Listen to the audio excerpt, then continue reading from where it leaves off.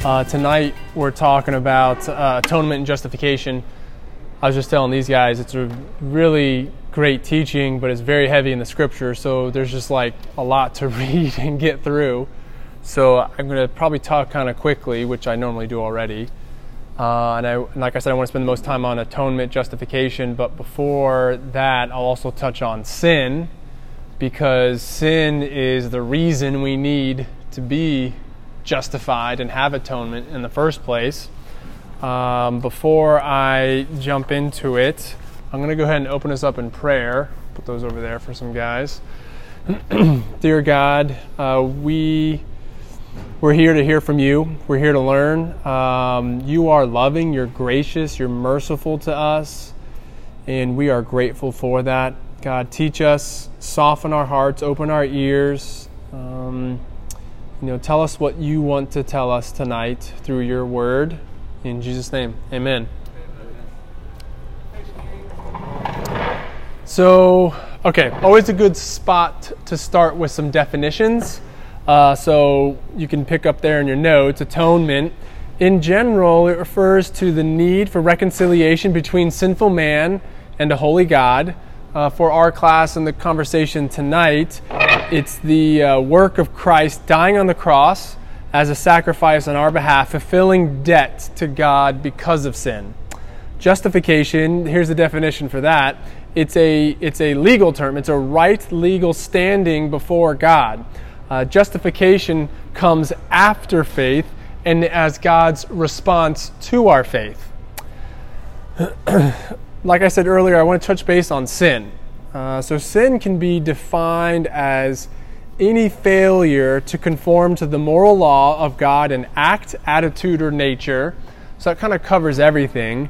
Acts, obviously, those are easy, like overt acts. Attitude covers this idea of like our hearts and why we're doing things, and our nature covers this idea that really, as humans, we are sinful. And it's kind of an interesting idea, because I think we recognize this easily within a Christian world, meaning like our Christian world, like church and stuff, that most people recognize they have sin. But outside of that, you'll come across people, of course, who are relativists and maybe dismiss this idea of objective morality and good and evil and all that kind of stuff. So that's kind of complex. Here's our first scripture, Romans 3:23. For all have sinned and fall short of the glory of God. So Paul here, the word he uses for sin is this Greek hamartano, and it's actually used, it's a really interesting word because it's used in ancient times, and it refers to when an archer would miss the target or the bullseye. So here he's using this word picture to show that we're missing God's mark, which of course is perfection and holiness. In Isaiah 6:3, this is a vision Isaiah is seeing. He's describing what angels are saying in heaven. And one called to another and said, Holy, holy, holy is the Lord of hosts. The whole earth is full of his glory. In ancient times, it was common to repeat words to provide emphasis. So we actually have kind of a modern day similarity. You might be talking to a friend and they went on a date with a girl and things went well, and he's like, oh yeah, I gave her a kiss goodnight, and so your follow-up question might be, well, did you kiss her or was it a kiss? And so this repetition gives it a different emphasis. So I use that. It's a great analogy, but really, the angels are saying holy, not just holy, holy, but holy, holy, holy 3 times. It again provides this overemphasis. All right, so going back to sin here for a moment. The Bible uses a variety of analogies to describe sin.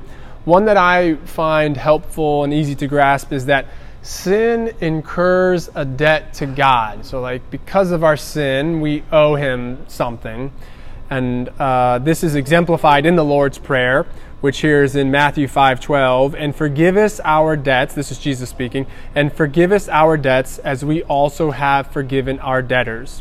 So another kind of side point is that this debt we have to God is so great and substantial that we cannot pay it ourselves. We don't have the bank account, as it were, or the ability to even repay this debt that we owe to God. All right, so let me jump into atonement. The Hebrew and Greek words that are translated to atonement most often are purgation and cleansing. Purgation is defined as the purification or cleansing of someone or something. Atonement is English from at-one-ment, which is referring to God and man being reconciled, being pulled back together. So sin creates this separation, but atonement brings us back together. So let's cover the biblical basis for atonement. First point we need to understand is that sin, and we talked about this a little bit last week, sin requires a blood sacrifice. Hebrews 9, it says, without the shedding of blood, there is no forgiveness of sins. And this is a New Testament reference. And we talked about it before. God's created this system, the universe that we live in, the reality that we inhabit, and it may not always add up to what we think it should be or might be. So it can sound a little odd at first. Leviticus 17:11, for the life of the flesh is in the blood, and I have given it for you on the altar to make atonement for your souls, for it is the blood that makes atonement by the life. And I use this one here because it's an Old Testament reference. So all throughout Scripture, atonement is always through blood. Again, when we're talking about covenants before, I also mentioned it's always a good way when you're studying the Bible. One idea, one method is to visualize it, to try to kind of put yourself in the story, in the shoes. So we've got to take ourselves back to a time where culture and religion was full of ritual practices that had serious symbolic meaning, and this was a common way or a primary form of worship and interaction with gods.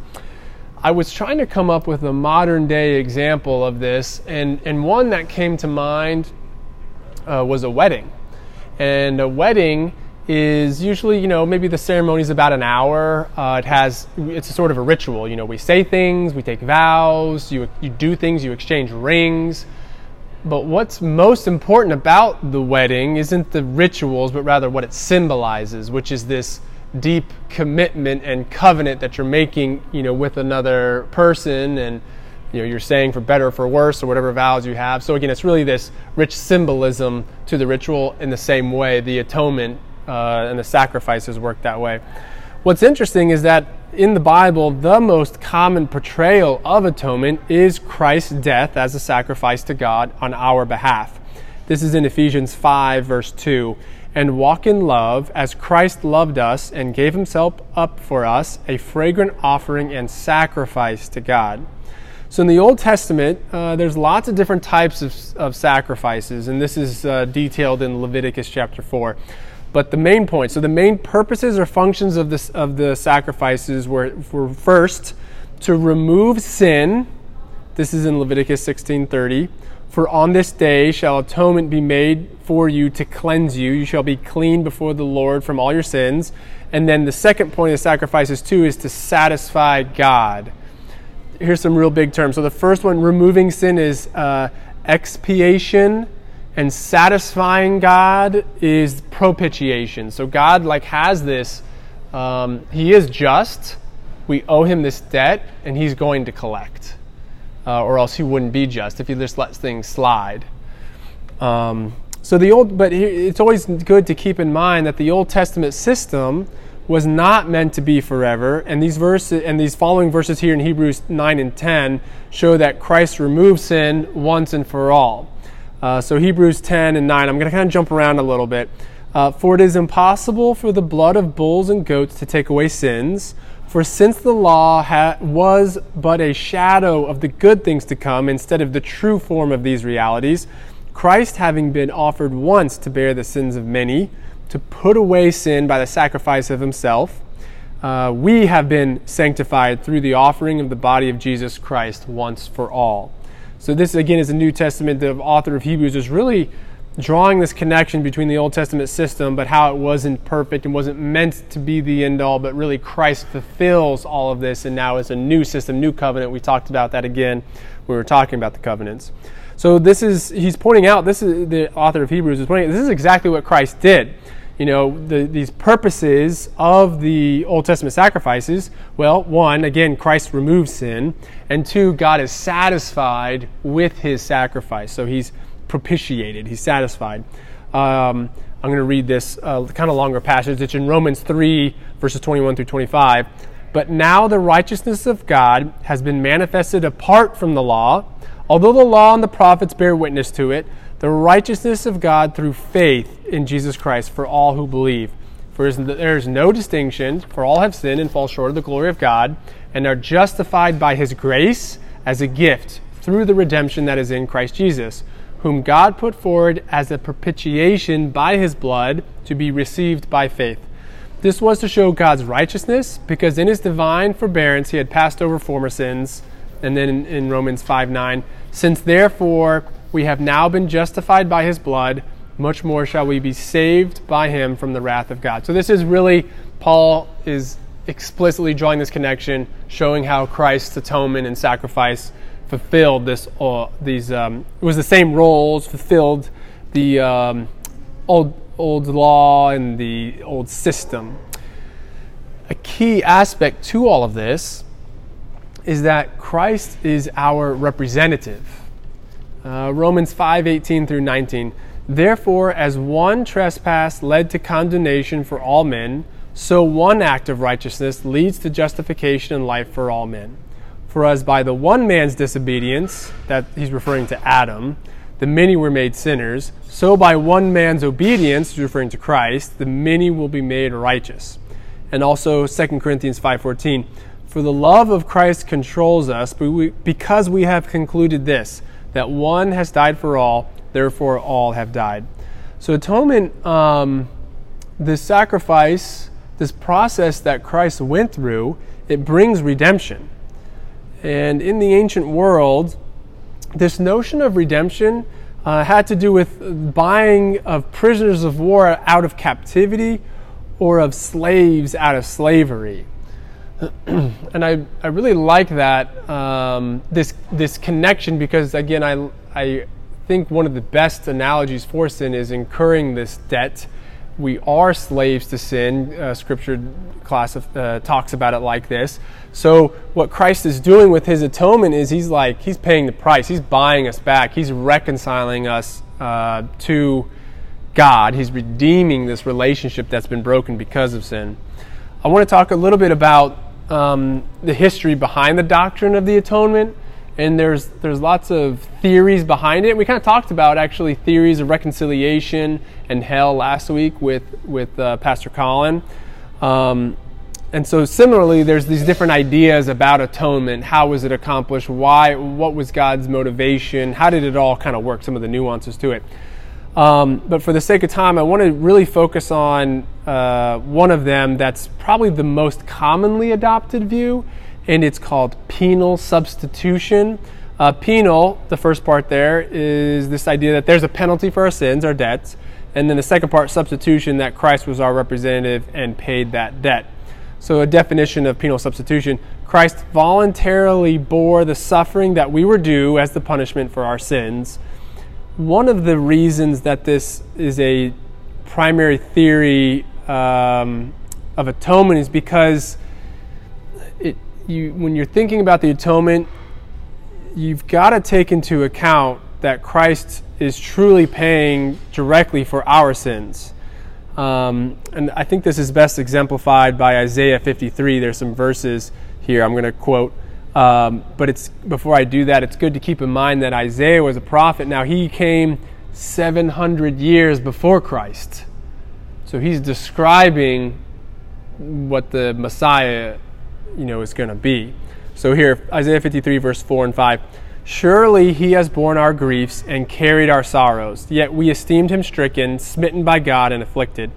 But he was pierced for our transgressions. He was crushed for our iniquities. Upon him was the chastisement that brought us peace, and with his wounds we are healed. So I think it really brings that point home. So another main point that I don't want to, it's hard, I can't get into all the details, but that shouldn't be lost, is that the whole scheme this atonement is motivated actually by God's grace and love for us. Ephesians, I got some verses to exemplify that. Ephesians 2:8, for by grace you have been saved through faith. It is a gift of God. And then John 3:16, for God so loved the world that he gave his only Son. So going back to a common analogy that I like to use often, that God's our heavenly Father, that we're his children. I think it's a really easy, relatable metaphor. And you guys know that I have two sons. I have two toddlers. And so when I think about them and I think about the future, they're toddlers now. So there's a long road ahead of us. And it's going to be a bumpy road. I recognize that. They may do things in their lives that are really harmful, or hurtful, I should say. It could be harmful too, but like really hurtful, making poor decisions. We all have, but some are more serious than others. But the point I'm bringing up is, regardless of the path they take or the decisions they make, I'm still going to love them. I'm not going to give up on them, and I'm going to always welcome them back. I'm not going to pursue them. I'm not going to just throw them out or disregard them, ever. Like, there's literally nothing that would ever arise that could make me do that. And so if I have this mentality or feelings toward, and I'm, a sinful guy, right? I'm a sinful man. I'm a human. Like, how much more then is God like that to us when he goes through this and has redeemed us and adopted us into his family? It's the same way, He does it in a perfect sense where I couldn't. And it's a really, it's a deep spiritual truth that has, I think, ramifications, for your view of God, where you're at, your view of other people too. Like when I say that, I believe that God generally everyone is able to be saved. And God generally loves everyone and generally wants everyone to be reconciled to him. That's not going to happen. People reject him. But this idea of love and grace is his main motivation. All right, let's move on to justification. So the reason I include justification with atonement is that the death and resurrection of Jesus, this atonement, are two sides of the same coin. So in Romans 4:25, Paul points this out. He, referring to Jesus, was delivered up for our trespasses, that's the atonement, and raised for our justification. So justification, earlier I gave you the definition, I'll give it again. It's this legal term. It's the right legal standing before God. Justification comes after faith as God's response to our faith. Romans 5:1, since we are justified by faith, we have peace with God through our Lord Jesus Christ. Galatians 2:16, a man is not justified by works of the law, but through faith in Jesus Christ.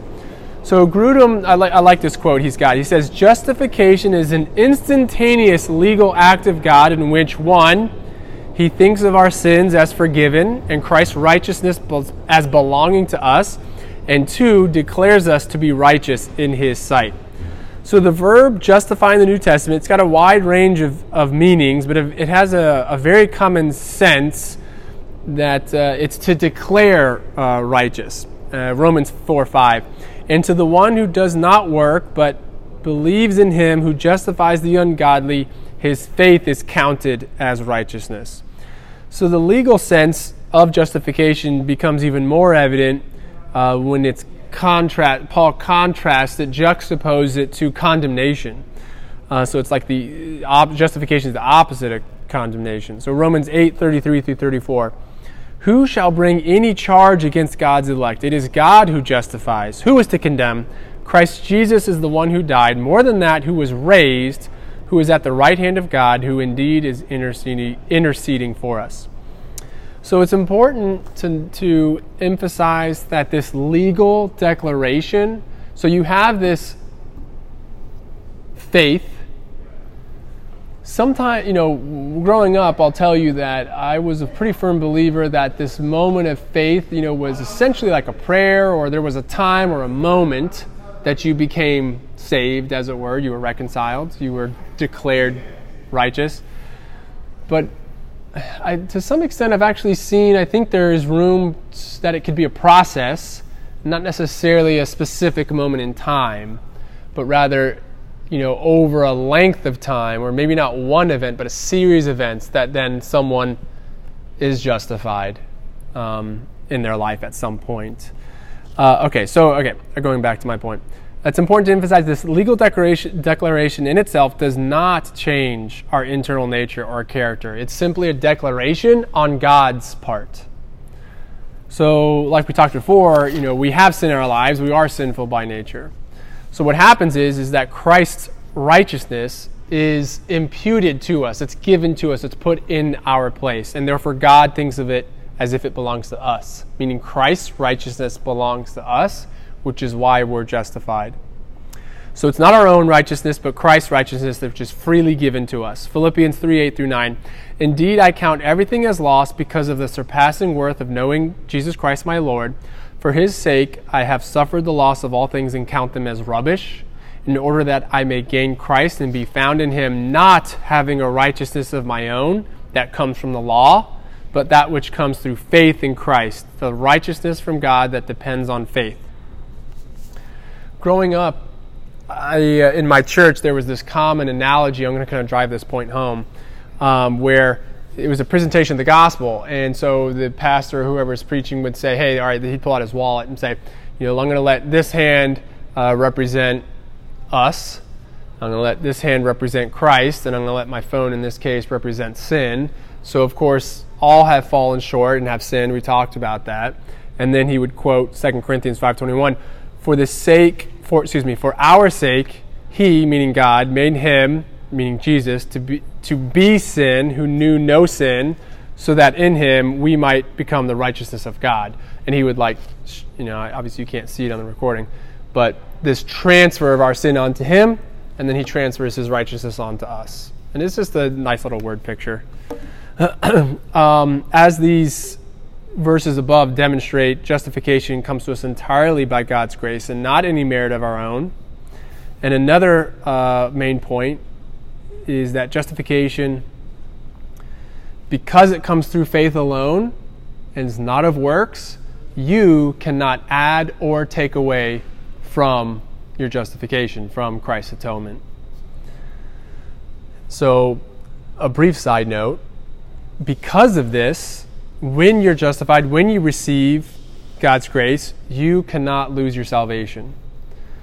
And that's called, some people call that eternal security. So God's justifying you, you can't take away from it. I want to talk about some application. First point, you have been forgiven and need to not dwell on the past. Philippians 3:13-15. But one thing I do, forgetting what lies behind and straining forward to what lies ahead, I press on toward the goal for the prize of the upward call of God in Christ Jesus. Let those of us who are mature think this way. Colossians 3:13-15. This is referring to God having forgiven us all our trespasses by canceling the record of debt that stood against us with its legal demands. This he set aside, nailing it to the cross. He disarmed the rulers and authorities and put them to open shame by triumphing over them in him. Matthew 11:29-30. Take my yoke. So this is Christ talking.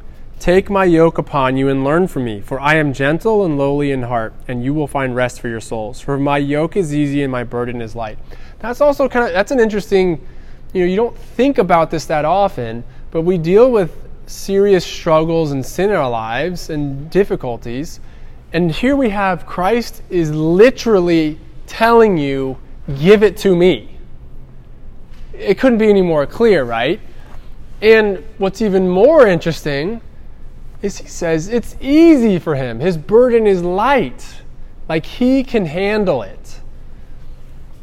And we kind of, we can get bogged down in a rut where we have mountain experiences, we have valleys. We get down in this valley and we think that you're lost, God can't find you, he can't forgive you, he can't pull you out of this. And it's quite the opposite. Christ is saying, put it on me, it's easy. I got it. It's not easy for us, but it's easy for him. And so that's also a good point. When I'm struggling with temptation, really I'm not looking inwardly. You got to look outside of yourself to Christ. And that's how you can overcome sin. Second application point. We have a new identity in Christ. So I talked about this great transaction, God imputing his righteousness to us. 2 Corinthians 5:17 through 19. Therefore, if anyone is in Christ, the new creation has come. The old has gone, the new is here. All this is from God, who reconciled us to himself through Christ and gave us the ministry of reconciliation, that God was reconciling the world to himself in Christ, not counting people's sins against them. So that's another really cool aspect to atonement and justification, is that because of that, God then uses us in that ministry, meaning his expansion of the kingdom, because of what he's done in our lives, he then enables us to help other people along the way. Now, it's God and the Holy Spirit that's changing hearts, but he chooses to use us in that. So again, you're not responsible for changing the hearts, but God can put things in your lives, or have moments where you can step up and be bold in faith and help expand the kingdom. He involves us in it. All right, third application point. We should be humble. So we didn't earn salvation. The only difference between Christians and non-believers is that we're saved and are being sanctified, while non-believers are still going to seek God's justice and judgment. So we still sin, and what's the reality is that statistics show there is just as much sin in the church as there is outside the church. So the statistics don't lie. There is just as much divorce. There is just as much, pregnancies and termination of pregnancies in the church as there is outside. So the stats show, we need to be humble. And because it's not of ourselves, and we sin just like other people do. 1 Peter 5:6-7. Humble yourselves, therefore, under the mighty hand of God, so that at the proper time he may exalt you, casting all your anxieties on him because he cares for you. So C.S. Lewis has this great quote about humility, and it's not thinking less of yourself, but thinking of yourself less. Tim Keller expands on it, and says an example of humility is that you celebrate other people. So I think, we talked about these three application points, and I try to get, I learn from your relationship with you guys and other people. God teaches us, and me in specific, through our relationships. And so everyone hopefully has probably come across somebody who's really good at encouraging and giving you compliments, and it makes you feel good, right? Like everybody likes that. Everybody likes when somebody tells you, "Hey, you did a good job here. Your boss." Even like secular people, right? They want to have compliments and all this kind of stuff. So, it can be a practice in humility to lift somebody else up. So a challenge would be, hey, like this week, try to find an opportunity, whether it's your spouse, friends, coworkers, whatever. Try to find some opportunity to give someone, an encouragement, a compliment, and it really puts a spotlight away from you and on them. And I think this is an exercise in humility. I really appreciate you guys coming tonight, even with the rain and everything. And I know it's a lot real quickly, so I want to hear from you. I would love to hear